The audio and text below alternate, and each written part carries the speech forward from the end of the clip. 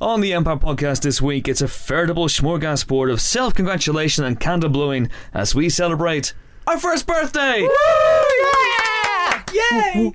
Yes, that's right, we're 1 year old. This pod, and to help see us in our second year in style, Eli Roth, Mark Strong again, and welcome to the Punch director Eran Creevy. Drop in for a chat and a nice slice of lovely birthday pod cake. Also, we review some films, we talk about films, and we do all the things you can do with films without actually getting arrested. Hello pod, I'm Chris Hewitt, back after a cheeky trip to LA to reunite two childhood heroes and legends. You can read all about that in the next issue of Empire, on sale March 28th, quick plug. And this is the Empire Podcast, the only movie podcast I was hoping the Bishop from Monty Python might have bagged the top job. Maybe next time. I was hoping for the impressive clergyman from The Princess Bride, inevitably. He is a very impressive clergyman. Wav twoo wav. I'm joined this week, you've heard one already, by a conclave of some of the highest ranking film Catholics around, starting with an actual film Catholic. It's Helen O'Hara. How are you? Only by birth. You missed out, you were that close. I was so close. Yes, there was something about having the wrong, chromosomes, and they wouldn't. What's that about? I know. Give me the Blatant programme. Discrimination. Outrageous. Stuck in the past, come on.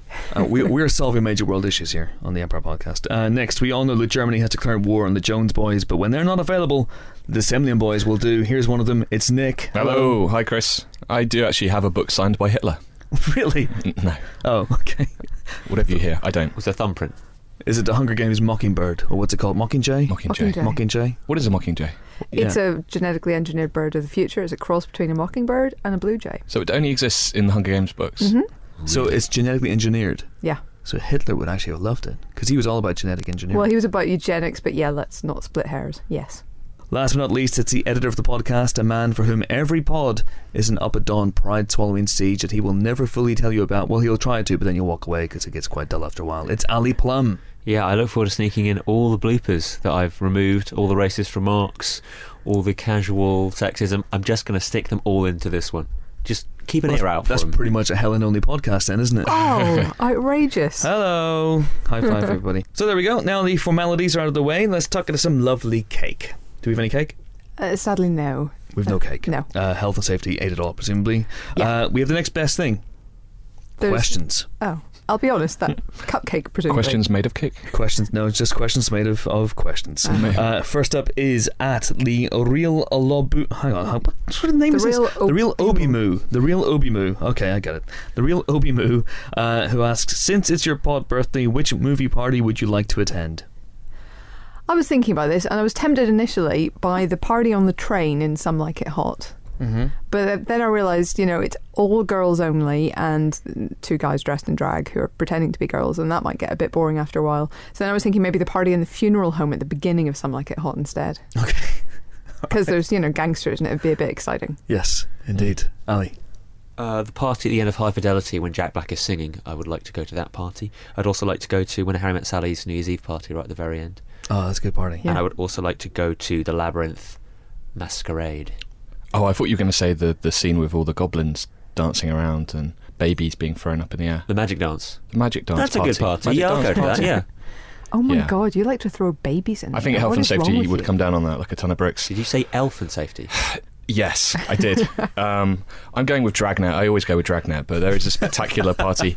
The pagans, the people against good and normalcy, they know how to rock it. They've got goatskin leggings. Yeah. They've got illegal amphetamines. They've got the nectar of shaitan. I never worked out what that was, but it sounds amazing. Animal House, obviously. Someone has to say Animal House. Toga party. Toga. I got thinking about this, like, the worst movie birthday has to be Smeagol's, right?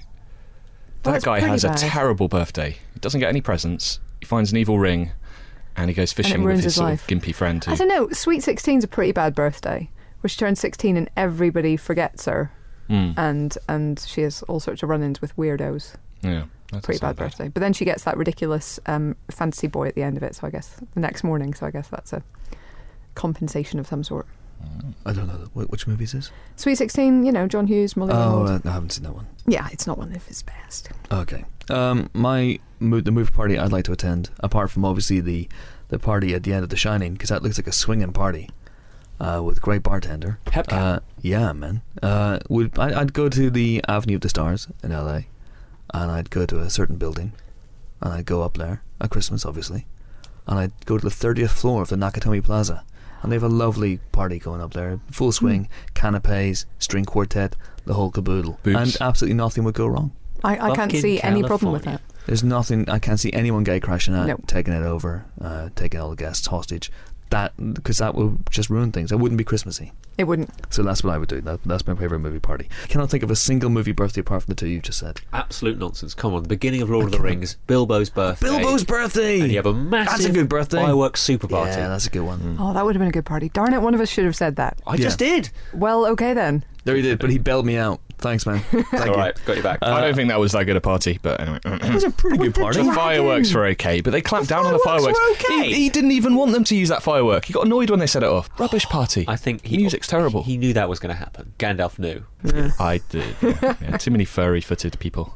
Wow, hobbitist. Racism, that's one. I know. You've got to cut that one out. Helen, you got any sexism you want to throw out there? No, it's fine. You're all good. All All right. right. Okay, the next three questions are very, very similar, but they're from @5795Mike, @JamesFilmCritic, and @Lee Carl Jackson. So you can't confuse him with real Carl Jackson or Carl Jackson or Carl Jackson 8914. It's Lee Carl Jackson, and they're all basically asking what have our highlights been over the last year. I know we don't want to, chase our eat our own tails or chase ourselves too much in this one, but screw it. We're a year old. Yeah. Take that, people who said we wouldn't hit 6 months. We're here 1 year in, so we're going to do this a little bit. What have been our highlights and who we like to interview in the future? Kermit was a massive highlight. Okay. Because even though I could see his, let's say, assistant His assistant, in the his pod special booth, friend, obviously with yes. him, I still find myself talking very much directly to Kermit, which do. was unexpected and bizarre. We and did have to wonderful. cut out a lot of the swearing and Yeah, the more colourful sort of Mel Gibson-esque The racism and the sexism, yeah. Yeah, from Kermit. stylings. Yeah. He got pretty wild. He's Yeah. as bad as Helen sometimes. Well, nearly. Huge entourage as well. Huge. Well, Yeah. Helen or Kermit? They were mostly chickens, but Again, Helen or Kermit? Be more clear. My favourites have all been quite personal, like as in I've always wanted to meet them and interview them properly. So Eric Idle was a real treat for me. Adam Buxton, who I have interviewed beforehand, but on radio was something special. Like I'm a huge Adam and Joe podcast fan, and then I was in a podcast with one of Adam and Joe. That was surreal. And also the Red Dwarf guys, if only to hear James do his pitch perfect Crichton impression. Oh, it wasn't that pitch perfect, sir. But it was so good that it encourages Chris Barry to do his was own amazing. version. that was fantastic, actually. James It was like, stepped it up. Oh, really? You're stepping on my turf? Okay, That was here it amazing. is. He should have done an impression of James. That would have been amazing. That would have been incredible. I enjoyed Jackie Chan sang to us a little bit at Comic-Con. That was delightful. I liked Denzel Washington doing a bit of Revolution 9. That was What about Roger Moore's Christmas dinner? and talking to Roger Moore about his Brussels sprout preparation technique. I also trying to explain Inception to him. That didn't go down so well. But and asking him about Alan Partridge, which is something I've wanted to do for a very long time. Also, I'd mention eating a brain-shaped cake with Nicholas Hoult. That was a lot of fun when he was in to talk about warm bodies. It just happened we had a brain-shaped cake in the office that day, and it seemed appropriate to save it for him. I've had some amazing highlights. It's been a fantastic year. We've done a lot of great specials. If you haven't heard them, you can go back. They're still available on SoundCloud and via the website.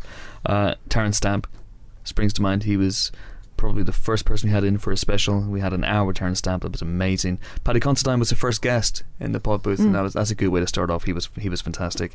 William Friedkin, which criminally remains our least listened to show. If you want to know anything about filmmaking, and this man has got amazing stories to tell, go and listen to the William Friedkin special. It is an hour, and it is freaking amazing. Thank you. And there's just been tons and tons of really, really good people. Jason Isaacs. Obviously, we stole him away He was from. fantastic. He's normally locked up in Mark Commode's vault. It's been a good year, and hopefully we can keep it going in the second year. But you know what the highlight's been for me, guys? Was it my don't joke do at the this. beginning of the Don't podcast? do Hanging this. with you every Thursday. Hanging with you for an hour. Oh, I wish I could say likewise. Yes, Yeah. you can say likewise. Can I? You just did in that Oh. sentence. I'm going to turn it back in your Darren Okay. Brown style. I see. So there you go. Being locked Because in a room with you for an hour every week has been a real treat. you had me at Hello Pod. And who would we like to see in the future? Steven Spielberg. Yep. That's the reason I joined Empire. I still haven't properly interviewed him. This is very upsetting to But me. you've been in the same room as him, right? I've been in the same room, but it was a press conference. It doesn't count. I've shaken his hand. but never spoken to him. He came over during the Goonies photo shoot, which I did the interview, but he wasn't part of the group interview. And he came over to me and Chris and said hello, which was very nice of him. I thought he was about to throw us out. He said hello, and I went, ah! He was aware of Nick's incendiary views on Hook. Who's Hook? Who's Hook? Who's Hook? Hook. But yeah, I don't know who else. James Cameron, I'd love to have in here. Yeah, he could probably great, build us a better pod booth. To be honest, yeah. He's already working on it. Yeah. Yeah. Tarantino obviously would be amazing. And somewhat intimidating, but incredible. I think Gary Busey. I think that would probably be the final podcast. I think he'd probably demolish the building. There'd just be a crater and bits of us left over. But yeah, that would be awesome. It'd be worth it. Yeah. Bruce Campbell. I would just love action heroes in here. I'd love Sly in here. I'd love Chuck Norris in here. I'd like Jason Statham. I'd like The Rock. Yeah. I would really like them in this environment, just kind of chatting freely and honestly about their work. I've invited The Rock. You've invited The Rock, yes. He kind of did that sounds great, let's do it. But hang on, isn't The Rock your close personal friend? Yeah, Yes. So I'm sure he's on his way. He's probably, wandering around on the second floor trying to find this place. He'll never get here. He'll punch his way through walls. He can do anything. That's it for your questions. So much for the navel gazing. Onwards and upwards into the second year. You can contact us if you want to get on the show next week. We're on Twitter at Empire Magazine. Use the hashtag Empire Podcast or we won't see it. You can Facebook us at we're Empire Magazine on that, obviously, and you can email us podcast at empireonline.com. Okay, on to the first of our guests now. Aptly enough for birthday episode, I've celebrated the birthday on film sets with this guy twice, or at least he's been on the film sets twice. Yeah. Have you ever done that? You ever had your birthday on a film set? No, I had it at the Empire Awards one year. The Empire Awards? Yeah. Okay. Ali, ever been on a film set for your birthday? No. 4 times for me. Never happened. Weirdly. In 2005, I was on set of Southland Tales in LA, and this guy came along to set to say hello, and then ended up being roped in by Richard Kelly to keep a fortune teller quiet. They were shooting on Venice Boulevard, and she was being very, very loud, deliberately during takes, and they offered her money, and she didn't take it, so this guy had to go and sit down with her and keep her quiet have his palm read for 3 hours straight just to keep her quiet during filming. Then the next year I was on set and I got a cake as well, which was awesome. Oh, brilliant. I know.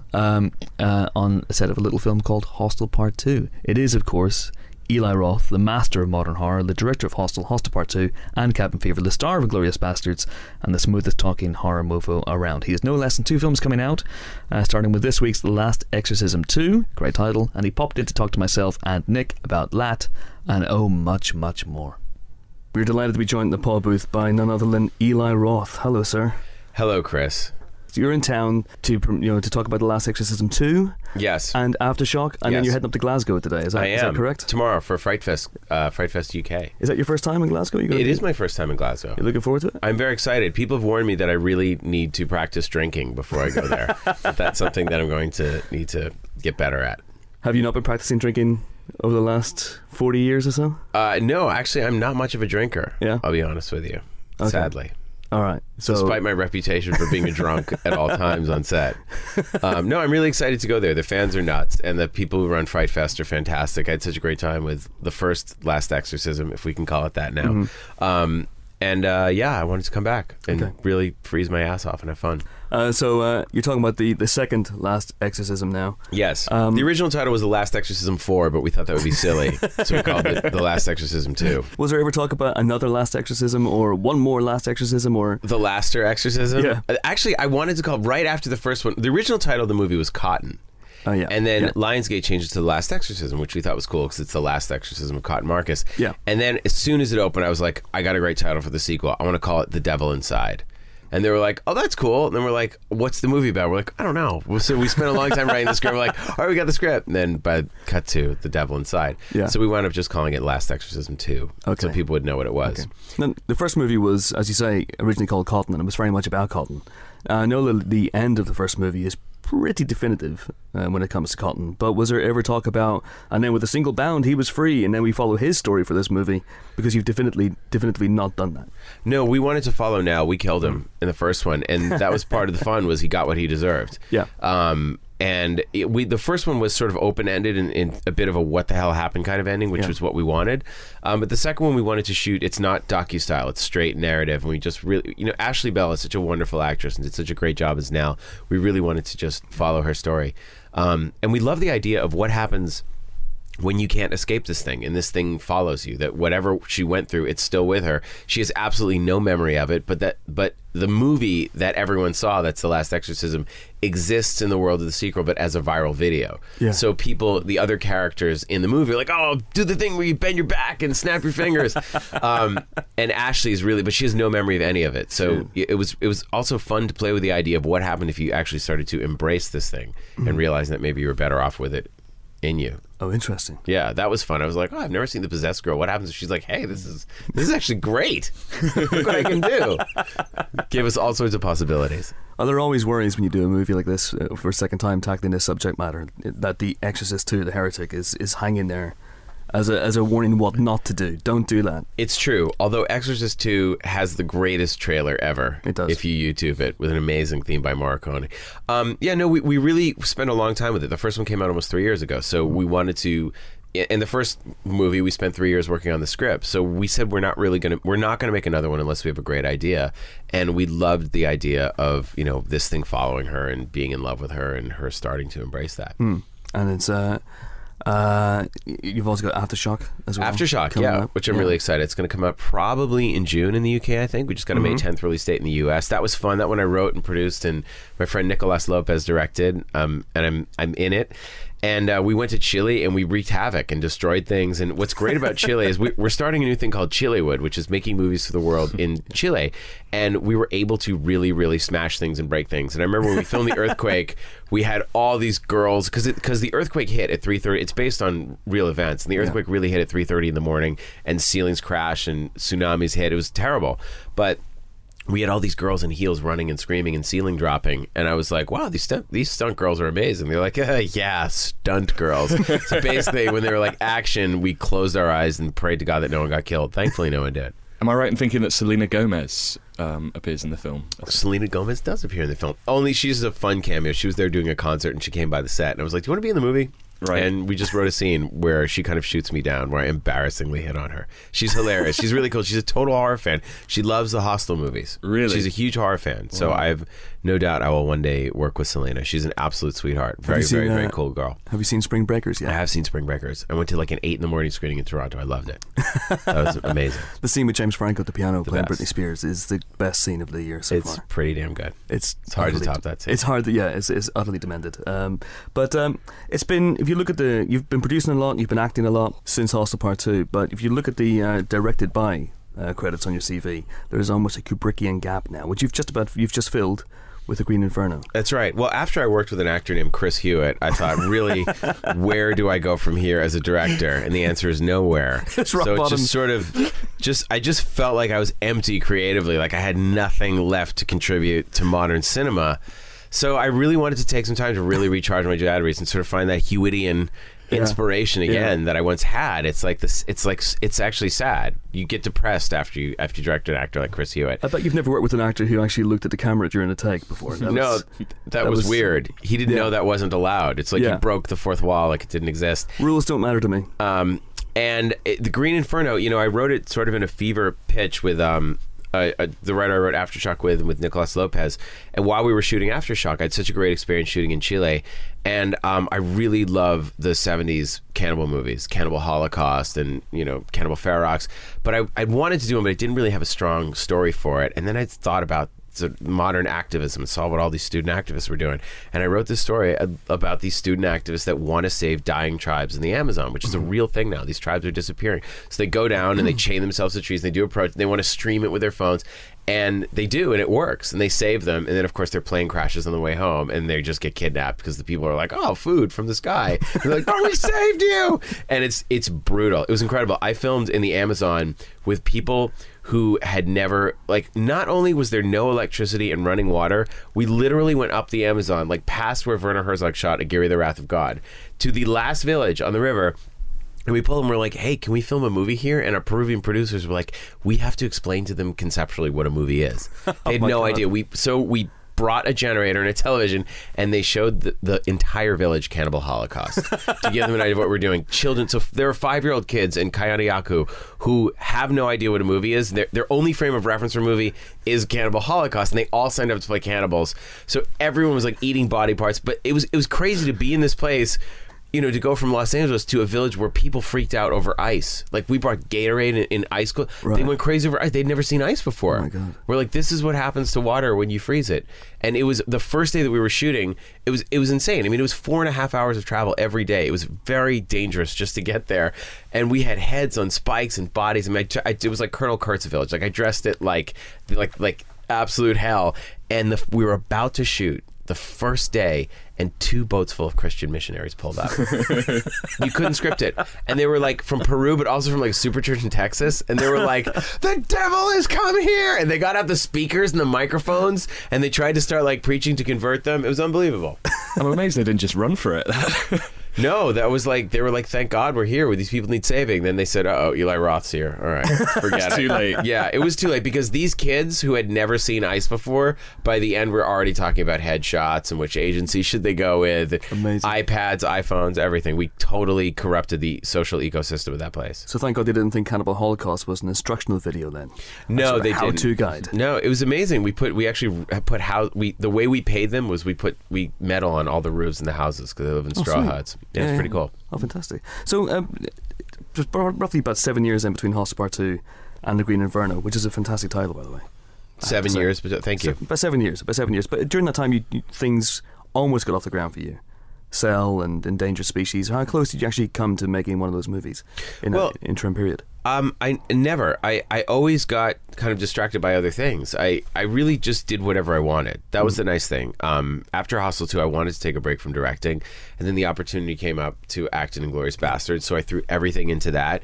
And I rode that all the way through all the press and the Oscars, and then Last Exorcism, I came on, and that was my first producing thing separate from Quentin's. That was a big deal. I wanted to make sure that worked. And then Iron Fist got greenlit by Universal, so I went off to China and worked with RZA. So there were all these great projects and fun opportunities that I really wanted to fully take advantage of.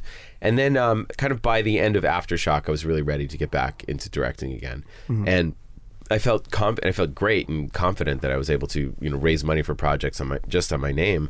But the other projects that didn't happen for one reason or another, Endangered Species is something I still definitely want to do, but Cell, it just wasn't right. Yeah.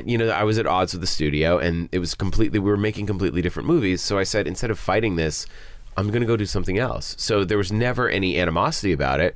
And the Weinsteins are releasing Aftershock and Clown, and we did Bastards, so we're all friends. But all the stuff it was never like, oh, that's about to go, because I sort of went through that after Cabin Fever, where I was attached to projects that, okay, if you can get Ben Affleck or Ewan McGregor, then they can get greenlit. And I thought, I need to be in a position where I can just write and control my own material and raise the money and shoot it myself. And that's what I wound up doing with Green Inferno. I just wrote a movie, got the money, and went out and shot it. Which is not a bad business model. Yeah, no, well, that's the thing, is when you can keep your costs low. And that's one of the things about shooting in Chile, is you can shoot a movie, very cost effectively. Yeah. That's Aftershock's an earthquake movie we made for, $2 million. And you pay for it by pre-selling territories, and then you can sell it. So basically, by the time the movie goes into theaters, everybody's made their money back. Oh my God. And Man with the Iron Fists introduced you to Russell Crowe. Russell Crowe's the best, man. Are you... We had a great time. We're going to be doing Dracula together. Yeah. It's really fun. And that wasn't something that was planned or that I expected. Hemlock Grove's coming out April 19th, my new Netflix series, and the writers, Brian McGreevy and Lee Shipman, had a Dracula script that they wrote. And I was like, oh, let me just take a look at this, because I love their writing. And I was like, oh my God, this is great. Mm-hmm. This is really, really good. Set in London, turn of the century, Dracula comes. And I didn't think I was going to make a Dracula movie, but I really, really liked it. And then Russell wanted to play Dracula. And I had such a fun time writing for him in Man with the Iron Fist. His character was so insane, and we really, really got on well. And, he was so into the idea of me directing it, it just wound up, being a natural fit. So it's still called Harker at the moment? They're kind of figuring out the title now. It might be Harker, it might be Dracula. That's a discussion to be had. What is Russell Crowe's Dracula going to be? Do you have any indication? I have some indication. I don't want to reveal it, but I'm actually seeing him next week to talk about just that. I'm guessing you guys have a similar sense of humor, because I see you guys talking on Twitter. He has a very wicked sense of humor. I mean, I couldn't believe it when we were writing Man with the Iron Fist. He's like, it's got to be like extreme. It's got to be. I can't do his accent. He's like, it's got to be dark. It's got to be like crazy. And I was like, okay, sure, Russell. And so I was like, what if we have a scene where you're with 3 Chinese hookers, and then you have you pop out of the bathtub and there's anal beads in your mouth? He's like, yeah, it's great, man. It's great. Let's do it. I was like, this guy's right on my level, man. If I can take an Academy Award winner and put anal beads in his mouth and he's totally into it, then this this is the star I was born to work with. And he was great. He's like, yeah, what about one of those like, Inquisition pears, like a vaginal pear? And I'm like texting my production designer going, build vaginal pear for Russell Crowe, which is a sentence you don't really think you're ever going to say when you enter the movie business. But Russell was game for anything, and he went for it. But it's all comes from a smart place. Like his whole theory about the character, like you couldn't have crazy for crazy's sake. It all had to have very specific logic to it, and all had to be grounded in a very strange, weird way. And I think that's what makes him such a wonderful actor. He's going to challenge you on everything, but I was ready for it. We've also got on this podcast your brother from another mother, Tim Roth. Have you met Tim Roth? I've never met Tim Roth. You've never met Tim Roth? No, never ever. Never That's once. Amazing. I know, it's weird. I've never met Tim Roth. I've never met David Lee Roth. I've never met Philip Roth. It's weird. There's no shadowy cabal There's of Roths. no like Roth club that we all get invited to, that we all sit around and plot our takeover of the universe. It just sort of happens naturally. Oh man, that's disappointing. Yeah. You missed each other by days. We could have arranged a meeting. Wow, it's terrible. The meeting of the Roths. That would have been so exciting. There'd be so much to talk about. Tell you. That would have been awkward at all. It wouldn't have been. Eli, we've got to let you go to Glasgow. So I'm going to go to Glasgow now. Go to Glasgow now. I will, and I'll take your cold with me. So thank you for man. that, Chris Hewitt. And I'll probably never work again if I die of emphysema. Yeah, well, sorry about that. But you can't sue me from beyond the grave, can you? No, I can sue you for your performance in Hostel too. That's a huge selling point. Lots of people discovered that on Twitter. I know, it's great. At least 3 people have discovered that on Twitter. I know, that's 3 more people who saw the movie in the theaters. So it's great. Grant, it's been a pleasure, man. Thanks, guys. Cheers. Thank you. Lovely Eli Roth there. Isn't he nice? Lovely Eli Roth. Hasn't called me back for another cameo. That is weird, yeah. That. It's interesting, actually, this week our guests include 2 fit directors. 2 fit directors, yes. Yes. The great unwritten feature of Empire history. Yes. That every time we bring it up to James Dyer, he just looks at us and goes, "You're idiots." Am I a director? Yeah. Let's say you are a director, Ali. Okay. So it's 3. Yeah. 3 Sure. fit directors. Okay. Yeah. Okay. Yes. Time for some movie news now. Helen, what have you got? Well, I have a sort of a fairy tale roundup, if you will.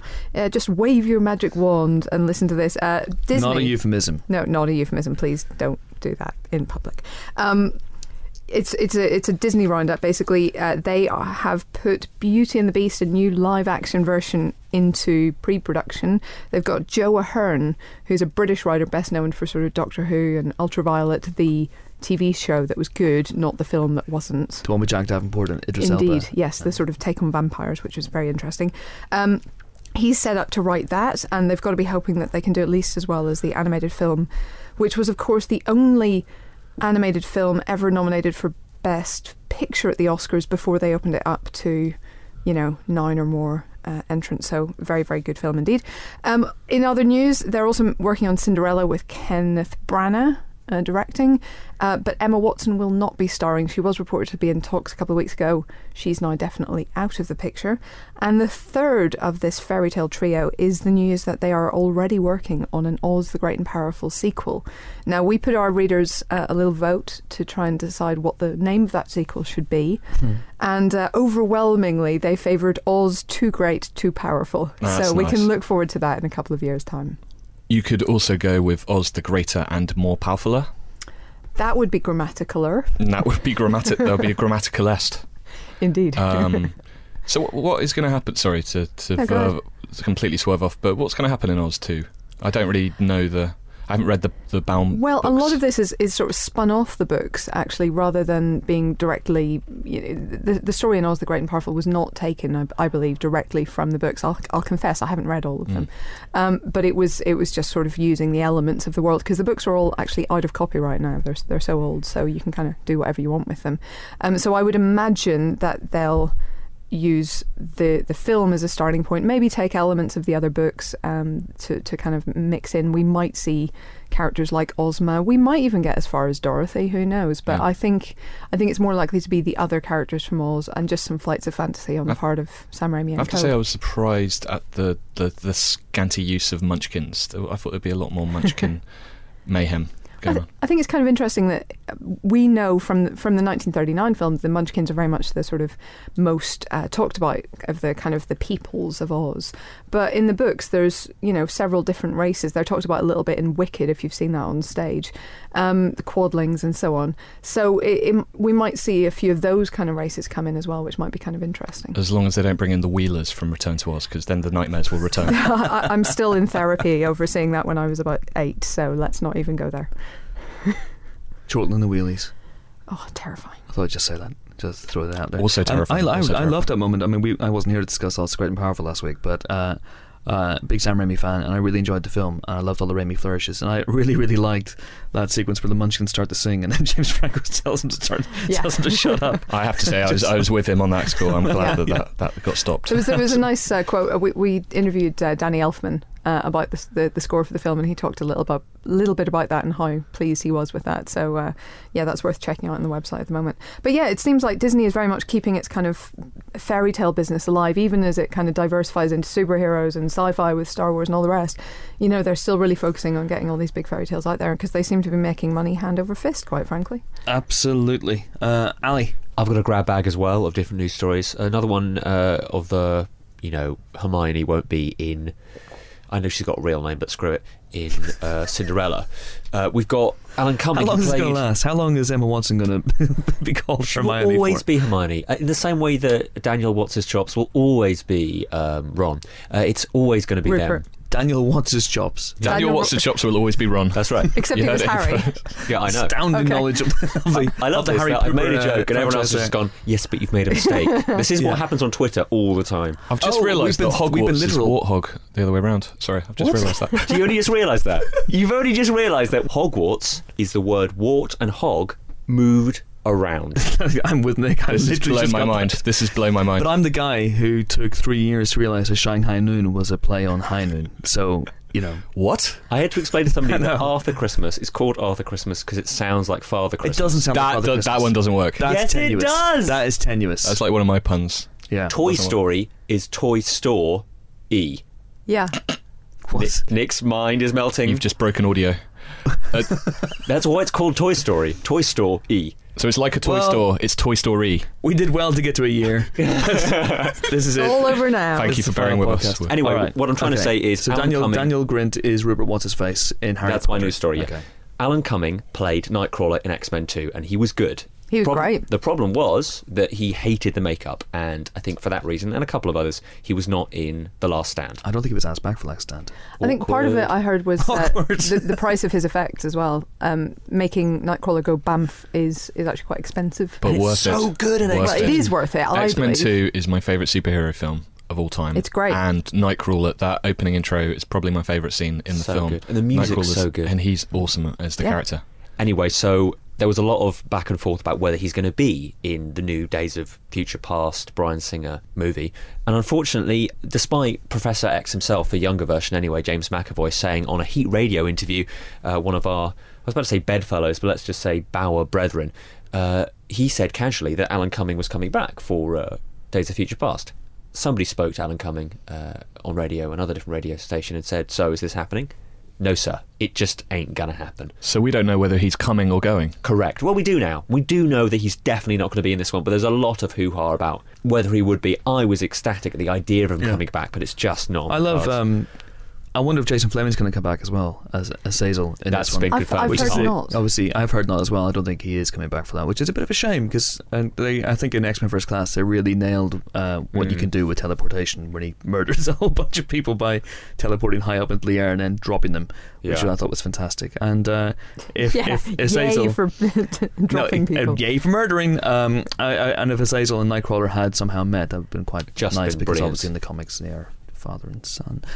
But it's a bit of a shame, but you never know. The cast of X-Men Days of Future Past will continue to grow long after the film has been released. So I think there's always hope. And frankly, I'm a big fan of coming to movies, and I wish there was more coming to movies. And what?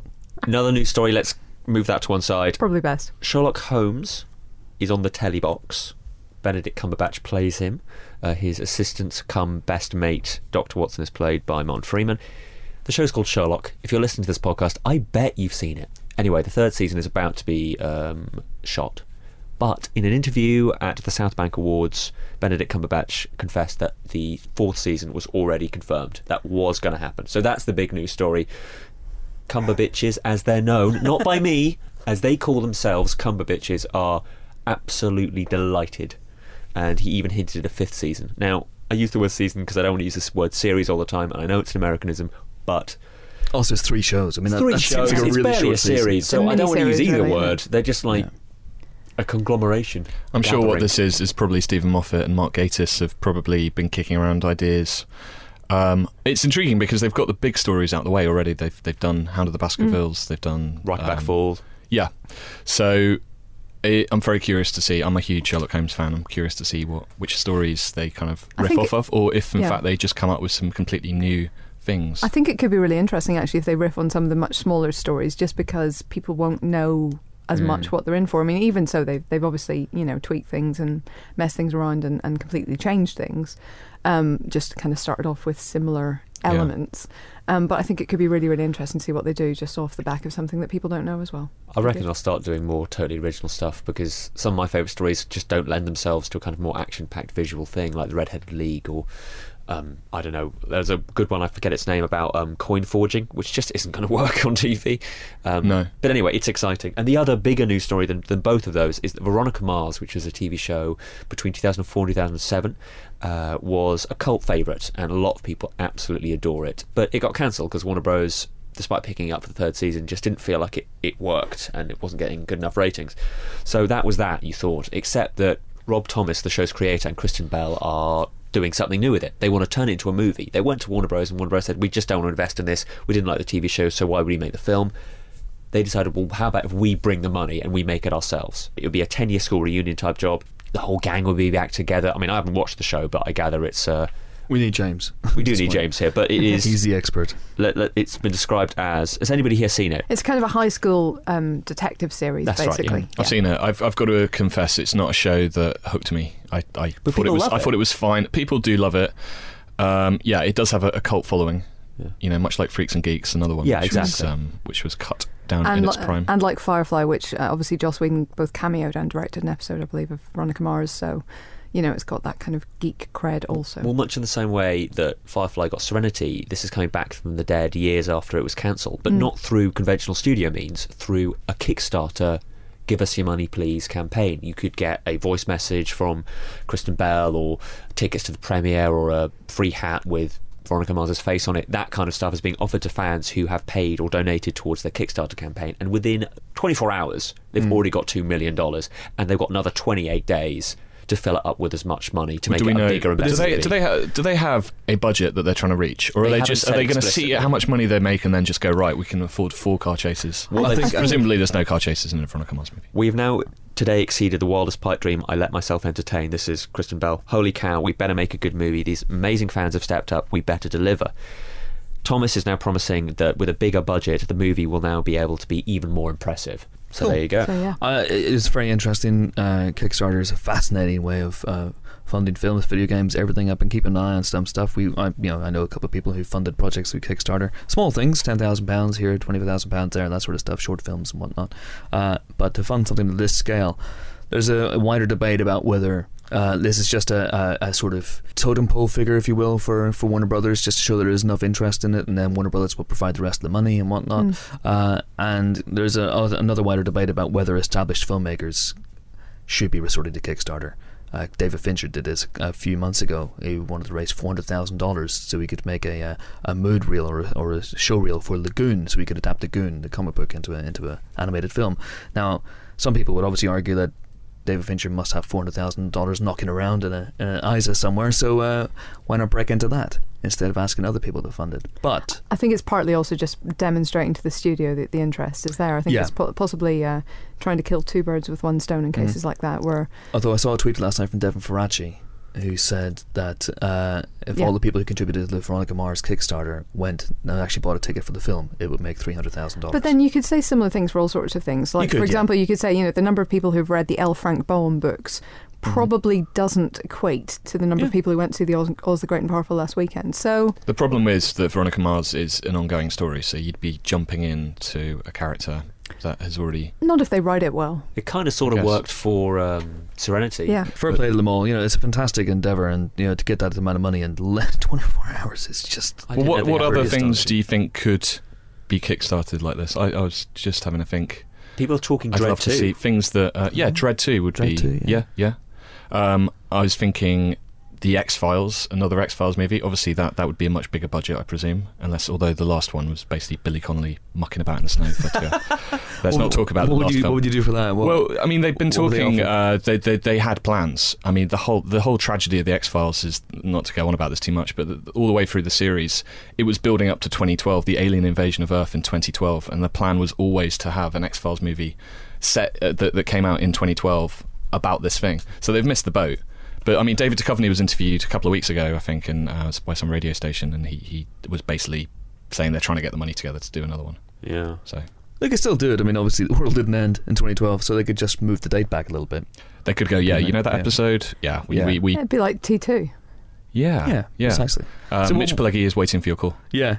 If you donate $50 to the X-Files 3 project, Mitch Pileggi will live in your house for a week. Sometimes he'll tell you about it, sometimes he won't. Cigarette smoking man will come and smoke next to you. Yeah, but electronic cigarettes. Yep. E-cigarettes these days. But just one thing I want to mention, as in I want to turn into a movie, is Deadwood. Desperately want Deadwood to be turned into a film or be rebooted in some way. Perhaps that could be Kickstarter. Perhaps it could have some coming in it. I've got some non-coming related news, hopefully. It's Beverly Hills Cop, the TV show on CBS, yes, which has just been announced. A bit of a surprise because a lot of us didn't think that Beverly Hills Cop was going to come back again. There was talk of a movie, a Beverly Hills Cop 4, with Brett Ratner directing, and I think fortunately that didn't come to pass. But now there's a TV show which surprisingly could be good, because it's being written and showrun by a guy called Sean Ryan, who is responsible for The Unit, which is a genuinely good and quite gritty but funny in places TV show, just like the original Beverly Hills cancelled. Yeah, again. And the pilot is being directed by Barry Sonnenfeld. And I spoke to Judge Reinhold on the phone the other day. That's on the website now, that interview, and he talked about how they're trying to make this the greatest pilot ever made, starring Judge Reinhold. Is Eddie Murphy in the pilot? Yes. Eddie Murphy's in the pilot. Eddie Murphy is back. Judge Reinhold is back. So wait, is he starring? No, it's about Eran Foley, who is Axel Foley's son, played by Brandon T. Jackson. That's correct. From Tropic Thunder. Good. And he's good, isn't he? Yeah. So they're saying it's a continuation of the story. So it's all about his son and coming to Beverly Hills Cop, but they said they're trying to get back to the sort of the tone of the original. So quite dark and violent, but with comedy mixed into that. Couple bananas. Judge Reinhold confirmed that there are no bananas in the pilot. Of course, I asked him that. And we don't know whether Harold Faltermeyer is coming back. So we spoke to him recently for the website, but we didn't ask him because we didn't know. Hopefully. Yeah. But hey ho, I look forward to that one, and hopefully it'll go to series. Okay, thanks for that, Nicholas. Time for our second guest now, or guests, frankly. Welcome to The Punch is a refreshingly commercial British cops and robbers thriller that opens this week. It's a brainchild of Eran Creevy, whose first film was a charming micro-budget, shifty, and I mean micro-budget, £100,000 that thing cost. This is a bigger, bolder, brasher beast, and he popped in to talk to myself and Helen all about it. But he brought with him one of his stars, the one, the only, Mr. Mark Strong. We're delighted to be joined in the pod booth actually the first person to return to the pod booth, Mr. Mark Strong. Really? Most people leave and never come back. You can't see him for dust afterwards. But thank you for coming back. Well, I feel very honoured. and Eran Creevy, the writer-director of Welcome to the Punch. Hello. Welcome. How are you? Very good, thank you. Thank you very much for having me. Excellent. Glad to have you. Weirdly enough, Mark, you don't remember this, but you guys met at the Empire Awards a couple of years ago. Yeah, that's right. Eran reminded me that I was there, I think, with Kick-Ass and Matthew Vaughan, and you were there with some mates for Shifty. Yeah. And we met people on each other's table, and we probably even said hello, but of course we hadn't worked together then, so yeah, I Fleming just knows everyone. Jason Fleming knows everyone in the industry, doesn't he? Because Jason's on a mission to be in every film that's ever made. Yeah. He's doing all right, actually. He's getting there. He's got 73% so far, I think. 6 Degrees with Jason Fleming would be the next way to go. So when you looked at Mark, were you working on Welcome to Punch at that point? Did you think... I had Welcome to the Punch in my head, I think, at the time, because I think Welcome to the Punch had been floating around. It's a weird one, because the Welcome to the Punch, the incarnation of how it came in, the seed of an idea was that originally it was a much smaller film, and then I created this screenplay immediately after I made Shifty, and it was a little bit too much like Harry Brown. Mm-hmm. So it's a little bit more kind of like a Harry Brown. It was set on an estate. It was about a man who was taking vengeance for something that happened to his wife, and then Harry Brown came out, and I was like, this is too similar. And then I decided to say, no, okay, I'm going to change it into something else. This is kind of a weird fact, but I love working from titles. I always start with a title first and then work my way backwards and create the film from the title. So when I was on a recce for Shifty, I'd seen a pub called the Suffolk Punch, right? And I saw this pub and I was like, that's a really cool name, Suffolk Punch. And I was like, it sounds like a James Ellroy novel, or do you know what I mean? Or Elmore Leonard. Kind of like, that sounds like a really cool kind of crime novel. And then I think, what was the tagline for Jarhead? Do you remember the Sam Mendes Welcome film? to the Suck, wasn't it? Welcome to the Suck. Yeah. So I saw Suffolk Punch. There was a thing I saw, Welcome to the Suck, and I put them together and said Welcome to the Punch, and that's where it came from. If you'd gone the other way, you could of course had Sucker Punch. Sucker Punch. And we know that doesn't work as a film. Or Suffolk Suck. I think I've seen that film actually. Very, very different indeed. So, at what point then did it coalesce into this cop thriller? Was it always meant to be that?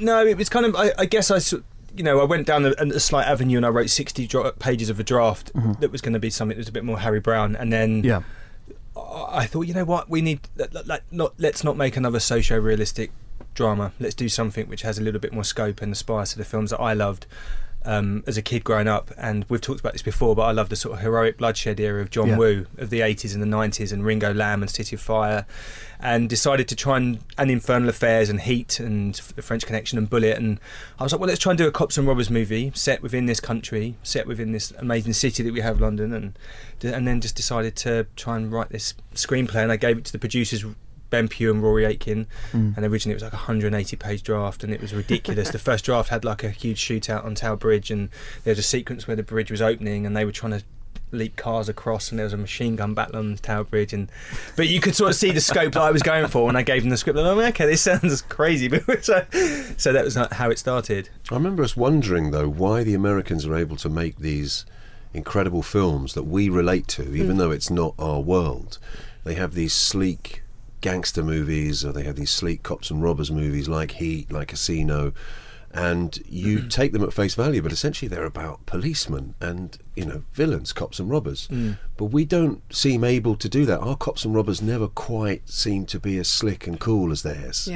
So I think when I first met Rani, and he was saying that what he wanted to try and do was take from the American idiom and maybe even kind of put a bit of Hong Kong in there and just make a sort of really sleek, designed, dynamic film that made London look incredible and made the cops and robbers idiom within that environment of London seem almost sci-fi. I mean, just incredible in the way the Americans do it, and I think that's what he's done with this movie, which is amazing, and I haven't really seen anything like that.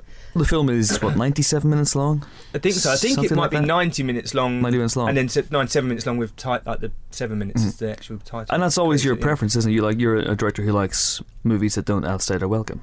I think so. Like Shifty was kind of 86 minutes long, and this is 90 minutes long. It's sort of relatively speedy films, but not that I don't ever believe that I will make something that could run at 2 hours long. I just feel that these stories that we were telling was better serviced at kind of being quick and to the point. It's a cops and robbers movie. You don't want to be sort of sitting around keep the pace up. Yeah, keep the pace up, and so And Eran, I know research is a big thing for you. Your next film, or one of your next films, Cry Havoc, involves a journalist. I know you were tweeting lots of things, lots of research material that you were looking at. How much research did you do for Punch? With Punch, a lot of the research came from, this may sound a bad thing to say, but was from watching lots and lots of cops and robbers movies, which is a great bit of research, to sit and just in your room for 5 days and just watch Infernal Affairs to Mezerin, do you know what I mean, to the French Connection. But I think the key to it is about, we were trying to create a Gotham-esque universe in Welcome to the Punch, and I wanted to get rid of the parochial feel of British police cops and robbers dramas that we have on telly. So we got rid of all panda cars, we got rid of any red buses, we got rid of any sort of thing that said London, and it was borderline sci-fi, the movie. We kind of production designed this different universe, but I think that tonally you have to get things right, and so I had to, there's a sort of the political conspiracy in the film, so we had a political consultant that came on and would look at the conspiracy, and I would talk about how it played out and how I saw it, actually, with the Shadow Home Secretary and how things have played out. And they said that's great, that is believable, that could have possibly happened. Do you know what I mean? And same with the police force. I created my own created my own division, and I created my own hierarchy within the division because I didn't want it to be based on an actual existing police force. But I wanted people to operate the same way actually a policeman would. Do you know what I mean? Because I think the moment within that universe, even though we created our own universe, the moment somebody does something odd, it pulls you out of the film. It's like if you watch Star Wars, it's Chewbacca is a 12-foot carpet walking around, but you buy it because George Lucas creates a universe that you buy, and it's this kind of battered up universe of like spaceships. But the moment Chewbacca would do something odd that was out, like, you know, Chewbacca started just like slapping someone about, you go, that's weird, and that character's doing that. So it's just about, you kind of have to do the research, know your universe inside out, but then you run with it and create your own world and just make sure that those characters stick within those. So yeah, as much research as I could to a degree, but then I didn't want, you know, like when I read about, you know, Michael Mann and like they went and they practiced being cops for 6 months or whatever, I was kind of more interested in the themes of what was happening between these two characters, and the loss and the decisions they'd made in life, and I was much more getting involved in that than actually the researching how you'd hold a gun correctly as you walked into a room. I was much more interested in the sort of thematics of the movie than the things being absolutely perfect. But with Cry Havoc, it's a slight move back to the universe of Shifty, because I don't think that Welcome to the Punch and Shifty exist within the same universe, but like Kill Bill and Reservoir Dogs, they're not in the same, slightly more heightened universe for Welcome to the Punch, whereas Cry Havoc is about an undercover journalist who works for the New York Times or a sort of newspaper I'm going to create in the script, and it also charts a story of a Sri Lankan immigrant who's come to New York to buy his wife a new liver on the black market organ trade, and it's a much really universe. So I have to go into that world and discover that world. So I've been doing 6 months of research, I've been meeting journalists, I've been kind of, you know, reading books about the organ trade and kind of and looking about. And I come from Sri Lanka. My family's from Sri Lanka. My mother had a liver transplant recently, so I have lots of experience with liver failure and the medication that my mother had to take. So I've kind of been, and it's kind of, you know, it's part and parcel with the project. Is that what inspired the film in a way? Well, it's kind of experiences. It's based on I love Korean revenge tragedies such as I Saw the Devil, Chaser, The Yellow Sea, the Park Chan-wook revenge trilogy. Yeah, and it's based on my love of Korean revenge trilogy. They don't just tell straight revenge stories; they look at the futility of revenge and the concept of reciprocal justice. So it's kind of based on that, and within that, I just started to create a story, and you just draw on your own experiences. And I kind of have family from Sri Lanka. My mother had sort of liver failure due to diabetes. Do you know what I mean? So, and all these things, and you feed those into whatever story you're telling at the time. So hopefully you can tell us a genuine story, or something that's emotional and heartfelt. And you know, and I kind of went through that experience, and it's easier for me to write a character going through that experience, and the pain of possibly losing his wife would be related to pain of possibly I would almost lost my mother. So so you just draw on life experiences and then try to wrap up as much research around that as you can. Wow. Is that next for you, or is Autobahn's on the possibly Autobahn, which is a sort of, it's a bit like Speed meets 500 Days of Summer set in Munich in Germany, which possibly may go. And at the moment I'm writing Cry Havoc, so we'll see what happens first. You know, a potential sequel to Punch on the I'd love to agenda? do a sequel to Punch. I've got a really good story outline. Have you? Yes, I've got a really good story outline. It's called The Hong Kong Sector, and obviously it takes place in Hong Kong. I don't want to say too much, it gives away the end of Welcome to the Punch, but basically it takes place in Hong Kong, and they kind of it's because if I give away too much, then you know how the film ends. But Mark, do you fancy that? Do you fancy going to Hong Kong? Sounds good to me. Oh yeah. And what's next for you? I've just started filming a thing called Before I Go to Sleep, which is a film of a novel by S.J. Watson, first-time novel, bestseller. And it's kind of a three-hander. Nicole Kidman plays a woman who wakes every morning and her memory's been erased. Colin Firth plays her husband, and I play her doctor. Okay. It's the doctor I was talking about earlier on. But it's fascinating and intriguing because you have to make... you were talking about worlds. This has to be thoroughly believable. It's real life. It's characters that you pass in the street. And it's a real page turner, because you basically discover what the central character discovers every morning when she wakes up, which is a little bit more about her history. Okay, so this is one of those cases where you didn't read the novel, you read the script first and then. Funny enough, having said I won't read the novel, I did read the novel. But that just reinforces what I said earlier, because the novel isn't particularly helpful, because there are certain adjustments you have to make. One, for example, in the novel, in order to remind herself what's happened every day, she keeps a journal, a diary. It's a very integral part of the book. But it doesn't work quite so well, I don't think, in film. So in the film, she discovers a camera, and that acts as an external hard drive in terms of her memory, and every day she records stuff on it and then comes to it again the next day. Okay, well, so that's filming right now. You're not working today on that, are you? We're not keeping you from the set, are we? No, in about my next shooting day is in a couple of days. Okay, excellent. And last night we did a Q&A with you two guys, and you said that on your very first project as an actor, the director didn't speak to you at all. He didn't go because it was, I presume, just a bit part or a small part? Yeah. What was that project? It was called... There were two titles. One was One Against the Wind. Uh-huh. And the other, terrible title, and the other is The Story of Mary Liddell, and that's essentially what it was. It was Judy Davis playing a resistance fighter behind the lines in France, getting downed British flyers back across to England. Oh, like in Hello, Hello. Yeah, very like Hello, Hello. Only more aspirational, I think. And Denham Elliott was in it, and I had a great time. And I think the only reason I was actually hired, it was the first movie I ever did, the only reason I was hired was because the Nazi officer they had playing this character who basically stopped a procession with Denham Elliott playing the priest and a bunch of guys carrying a coffin. He stops the procession thinking inside the coffin is one of these flyers that they're trying to get back, one of these pilots they're trying to get back. So he makes them put it down and open it. And of course there is a dead body and he's embarrassed and all of that. It turns out the 6 guys carrying the coffin are actually the airmen. That was my one scene, really. And I'm convinced the only reason I was hired is the guy who was due to play it originally was too big for the uniform. And they only had one of this kind of SS officer's uniform. So they basically... rang England and said, send somebody out who's the right size. So I went and did it, and I think the director was, I think his name was something like Larry Ellikin, and no disrespect to him or anything, because literally I was only in one scene. Yeah. But I never met him, or talked to him, or anything. Just came in, did my scene, went back home. Back out again. Yeah. Wow. So, did you talk to everyone on this film? Yeah, you should always make the effort to. Yeah, always make the effort to. I also have you two met, by the way? yeah. Hi, I'm Eran Creevy. How do you do? Well, I try and chat to the extras as well, and I'd get in trouble with the third assistant director because if you give an extra direct, if you give them sort of direction, they get more money for their day.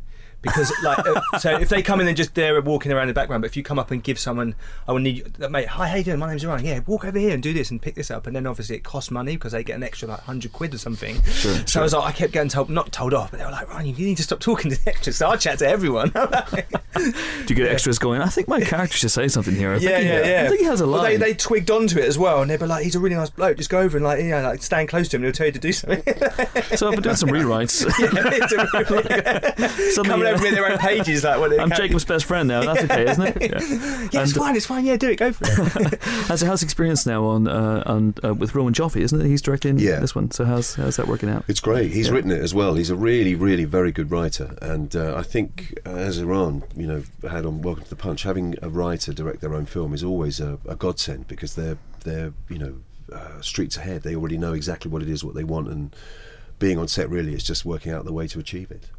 So I'm enjoying it. I'm really enjoying it. And working with Nicole and Colin is a real treat. Colin I've worked with a couple of times before, but Nicole is a new quantity, and it's it's great to be on set and see how she works. I mean, I love that about the industry as much as actually doing it, is seeing how people operate when they're not on camera. Excellent. And next up, you guys, I think hopefully we'll see both of you at the Jemison Empire Awards in a couple of weeks' time. Yes. Eran, if you need any tips on stealing goodie bags, Mark's your man. Yeah, I'll be happy to be on the same table. That's how we first met. I mean, that's how we first met, wasn't it? Nicking caught red-handed. The camera was filming everybody at the thing, and I literally was under the table grabbing 2 goodie bags, going, "Whoops, you caught me." Before I wanted Mark to say something because I've got these headphones on. I'm going to put my headphones on properly. Were you saying in a nice deep voice, slow deep voice? At last we shall reveal ourselves to the Jedi. We just said it for me deep into the microphone. At last we shall reveal ourselves to the Jedi. Wow. Peter Serafinovich has some serious I just wanted to hear. I'm convinced Mark could be a good Sith Lord in the Star Wars universe. Well, somebody call JJ quick. Somebody get JJ on the phone. Yeah, send that to him quick. Grant, guys, thanks for coming in. Thank you very much. Thank you. Lovely chaps. Both welcome anytime. And Helen, you're saying Eran Creevy is on the Fit Directors list. Is that what you're saying? I think so, yes. Okay, if you want to check that out, there's a picture of Eran Creevy and Mark Strong. They came in, and obviously we have a photo studio up on the 4th floor. That'll be on the website right now. So you can see if Helen's right. I'm right. Also on Helen's desktop. Also, yeah. And in a tattoo on Helen's back, which is really weird. Okay, on to the week's movies now. Let's start with... Dun, dun, dun, dun, dun. Welcome to The Punch, in which James McAvoy's dogged cop and Mark Strong's cool as a cucumber packed in ice thief are set on a collision course as they try to unravel separate ends of a major conspiracy. This movie also, I should point out, has Jason Fleming in it and automatically gets my seal of approval. But, thoughts?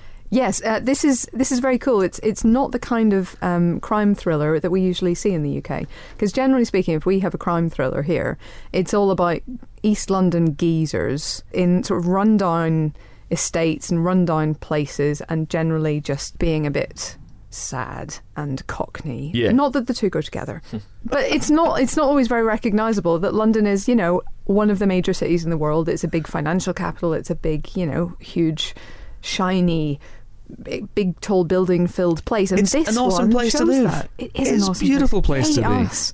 And this one actually shows that, and this shows the sort of high tech, cool London, which is something we don't get to see very often. We get posh London and we get Cockney London. We don't get the in between. This is the in between. Yeah, we get decrepit, horrible London. Yes. Or Richard Curtis London, yeah. So this one basically has a classic setup. So Mark Strong is the bank robber who we see in a little tiny bit at the beginning of the film, got away from a major robbery sort of a year before the main action starts, and in the process shot James McAvoy, who's got some side effects as a result. And then a year later, his son, Mark Strong goes off and retires. His son gets shot in London. He has to come back and try and help him. And of course, McAvoy's waiting for him. But is there more going on? Yes. Is there? Yeah. Yes, there is. Yeah. Thank totally. God. Otherwise, it'd be a short film. But it's actually, you know, it's quite a complicated plot. You've got to kind of keep your eyes open and your wits sharp. But obviously, the two leads. If you know your movies, you can spot the bad guy in this one. Oh, you can spot the guy. Yeah, you can spot the bad guy. That's not an issue. A little bit. But what he's doing and why he's doing it, that takes a little bit longer. Yeah. And obviously, James McAvoy and Mark Strong, both terrific, you know, charismatic, ridiculously handsome, etc. Really good Steady against Helen. each other as well. And then you've got a great supporting cast. You've got David Morrissey's in there. You've got Andrea Riseborough. You've just got everybody really. Peter Mullen. Great Peter Mullen. Great Peter Mullen bit. Wonderful and, voice of his. Yeah, and a couple of really, really great set pieces, and I thoroughly enjoyed this. Yeah, no, it's great fun. Really, really fun. Really slick, and it's great to see a British thriller be really openly commercial and go for it and try and emulate Michael Mann stylistically and try and emulate John Woo in terms of action sequences. It's not all 100% successful at times. No. Maybe the script's a little on the nose at times, but the action is very well handled. The performances are fantastic. Mark Strong is unbelievably cool in this film. Cool. And without giving too much away, I'd be interested to see further adventures of some of these characters if people go and see this. Obviously, there's a shadow hanging over Welcome to the Punch. This was shot 2011 and was pushed back a little bit because of The Sweeney, which came out around about the same was meant to be coming out around the same time, and Welcome to the Punch moved back to give some room between the two of them. I think this is a much better film than Sweeney. Yeah. But do you think people might be put off this one because of The Sweeney, or do you think the two can coexist? I think you shouldn't be put off by this one if you didn't like The Sweeney. It's a very, very different film, and again, a lot cooler, frankly. Yeah, absolutely. I think Eran Creevy's a director with real vision, and we're very, very interested to see what he does over the next couple of years. I've heard the plot is pretty tangly. I haven't watched it, but I hear it's pretty kind of labyrinthine. It's tangly, but it's also quite straightforward. Essentially, it's just these two guys set in a collision course, and at some point things will conspire to bring them in the room. But when in the same room together, and when that happens, there's really, really good chemistry between McAvoy and Strong. Okay. I think. Yeah, I it sounds like, from the looks of things, the trailer looks spectacular. I'm just looking forward to what he does next, Creevy, because, like you say, he's got talent in spades, so it's that. Yeah. The microwave scheme that gave him the 100k that made Shifty, which is a great film, do definitely track it down. It's like £3 on Play, so just go and do it. Absolutely. Microwave scheme. Yes, it was a special setup where they gave individual filmmakers who showed promise and had a script. It's still going. Here's money, go and do it, see what you could do, and you'd come back. So he wasn't hawking microwaves at the back of the it van. wasn't Bellboy type deal, no. It also funded Ill Manners for example, Plan B's movie. Okay, next up, that's 4 stars. That was 4 stars. 4 stars for Welcome to the Punch, and we all agree with that. Next up is The Incredible Burt Wonderstone, which stars Steve Carell and Jim Carrey as dueling magicians. So, Ali, what's this one like? This one was reviewed by Helen here in the room, but I also watched it, so I'm just going to take this one. Steve Carell plays Burt Wonderstone, who is the lead character, obviously, and he is a big Las Vegas magician, you know, kind of that massive Eye of White Tigers, look at my swing. Siegfried and Roy kind of thing. Girls and swings type job. And he stars alongside, on the stage in this movie, Steve Buscemi's Anton Marvelton. So great names, it's pretty awesome. And their act, they've been doing it for about 10 years on the Las Vegas circuit. And they're just a bit tired. They're kind of doing the same old shtick. People love it, but it's getting a bit tiring.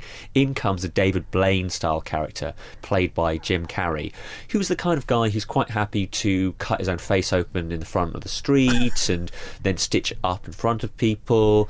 He is a performer. He's a street magician, but really intense. He lies happily on a bed of hot red coals, and that's entertainment apparently. This causes Burt Wonderstone's career to kind of take a nosedive, and he, Anchorman style, has to reevaluate who he is. He's very pompous, he has a massive bed, loads of money, or so he thinks, and it all goes a little bit Pete Tong. It's one of those high, low, high again, spoiler, discovering your real self type comedy jobs, and it has its moments. I laughed maybe 5, 6, 7 times and just chuckled away, but I think Helen's point in the review, which I take on board, is that its tone was a bit varied. Sometimes it was very Anchorman-y and broad. Sometimes it was really quite dark and just a little bit sinister. Occasionally it was light and fluffy. It kind of really bounced around the shop. If you're willing to take that, that's fine. It's directed by Don Scardino, who did a lot of 30 Rock, and he also did West Wing. He's an established TV director, and this is his first movie. There's a lot to enjoy here. I just think it's just a little rough around the edges. I think it's disappointing that Warner Bros. have put it into this slot. I think if they really pumped it up and gave people more awareness that this film was coming out, people would be more excited about it. But as it is, I think it's landed like a damn squid. I don't know, Carell, Carrey together, that's a... I'm going to see this film. Everyone will be talking about it. I mean, if you love Carrey, this is him coming back to comedy form. Like, he's in it and is being funny. It's kind of a one-joke thing. He's the pompous, look-at-me, visual, physical comedian magician. But, you know, that suits him. I mean, my basic problem with it was I thought there were many great bits in it, or many good bits in it, but it just didn't feel like it all came from the same movie. It didn't feel like it all hung together, and it sort of, I got the feeling I was swerving about the place. So I'm imagining a kind of Blades of Glory, similar dodgeball type thing. Well, but it's not that broad, and there are moments which are much more sort of Little Miss Sunshine in the tone, and I think that's the problem. It didn't quite fit on either of those sort of tracks, if you will, and not to say, you know, you shouldn't try something new and you shouldn't try for something different, but it just, for me, it fell between the two stools and didn't quite hang together as either a kind of broad Anchorman-y, Blades of Glory type story or a sort of more kind of indie comedy. I think it's one of the reasons why the movies like Dodgeball and Anchorman and Old Blues Brothers or something like that, going way back, work, is because they take place in an utterly absurd world and they don't give in to those sentimental cravings where, you know, an actor thinks, well, maybe my character has to be quite realistic and be quite influenced by the events happening on screen right now. No, absolutely not. When Patches O'Houlihan dies in Dodgeball, people are sad about it, but it's also hilarious. So I think that's why those movies are successful. So it's a bit of a shame about this one. Also, Don Scardino, I should point out, is the star, not just a writer-director, but he's the star of a film I semi-love, a 1976 killer worm movie called Squirm. If anyone's seen that, you'll know what I'm talking about. If not, go and seek it out if you can. It's a real slow-moving, not very scary treat. Okay, 2 stars? 2 stars. I did flirt with 3, but I went 2. You tease. Okay, so 2 stars for the not-so-incredible Burt Wonderstone. Now we come to The Paperboy, which may be the best film this year in which Nicole Kidman pisses on Zac Efron, or probably the only film this year in which Nicole Kidman pisses on Zac Efron, at least the only one they'll allow us to see. So, Nick, can you untangle the madness? This film took a can by storm. Yeah, this was another early morning treat. I did not expect to wake up and see Nicole Kidman urinating on Zac Efron before breakfast. I see it every single day. You do see it every day, don't you? You pay top dollar for it as well. I do. So you're watching a squirm. You thought something else was going to happen. Yeah, I have them specially imported. So this is this film is crazy. I mean, everyone is talking about the jellyfish scene, but there's a lot more nuts nut stuff going on in this. It's another one that kind of suffers a bit from tonal problems, because the subject matter is actually pretty serious. It's about racial issues in the 60s. It's got a rape scene in it, so it's got some pretty harrowing stuff. But it is so over the top and so campy that you're watching it and going, I can't quite believe that these actors are doing this. So the basic plot is that Nicole Kidman plays a kind of trashy redneck Southern lady who falls in love with a convicted murderer on death row played by John Cusack, and basically there's an investigation. Matthew McConaughey and Zac Efron are kind of investigating the whole case. They're journalists. They're journalists. They're cops. Yeah. So it's it's crazy. It's got very bad Southern accents from some people. I won't pinpoint who. It's got a really awful narration by Macy Gray, who it plays the maid, and as the movie goes on, she's narrating stuff she has no way of knowing. She's narrating like a sex scene between two characters that she had no way that this. Wait, there's narration for a sex scene? She's kind of talking over the top of it. This is incredible. So it's a weird one. You're watching it, and it's impossible at points not to just be laughing at how kind of badly put together it is. Just tell me, who directs this? So this is Lee Daniels, who obviously did Precious a few years back, and that was critically acclaimed, and it won awards.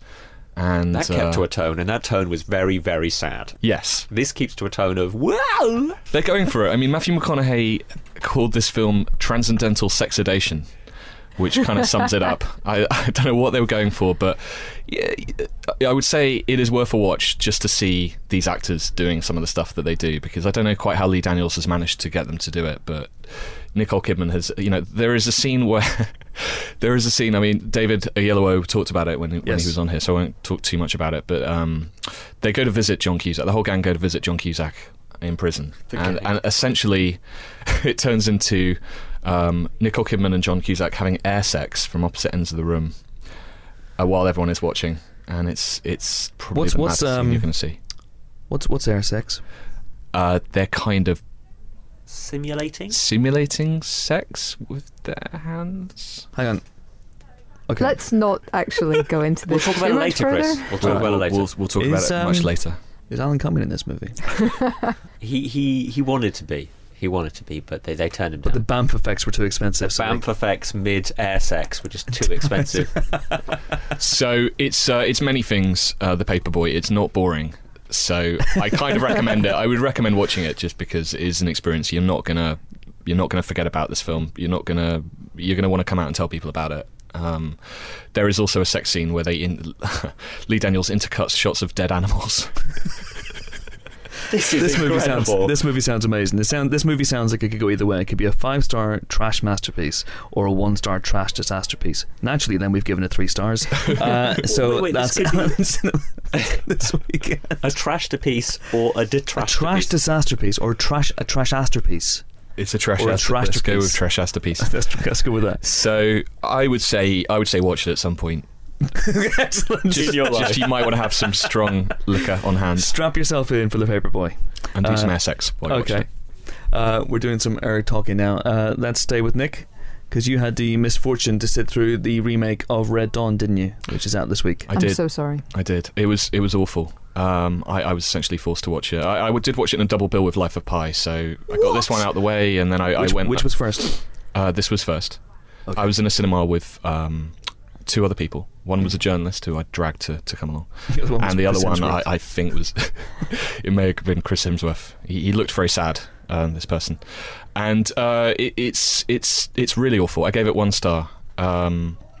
It's probably the worst film I saw last year. It's really terrible, and the crying shame of it is that it's directed by Dan Bradley. It's his debut, and this is the guy who choreographed most of the action in, I think, the action in the Bourne films, and Second Unit, and Bond Bourne, as well. Quantum and this Solace. guy knows how to do action, but the action in this, the action is pretty nondescript, and the drama is, I mean, So if you don't know Red Dawn now, so this is a remake of the John Milius 1980s film. Yes, which I love. That is a trash masterpiece.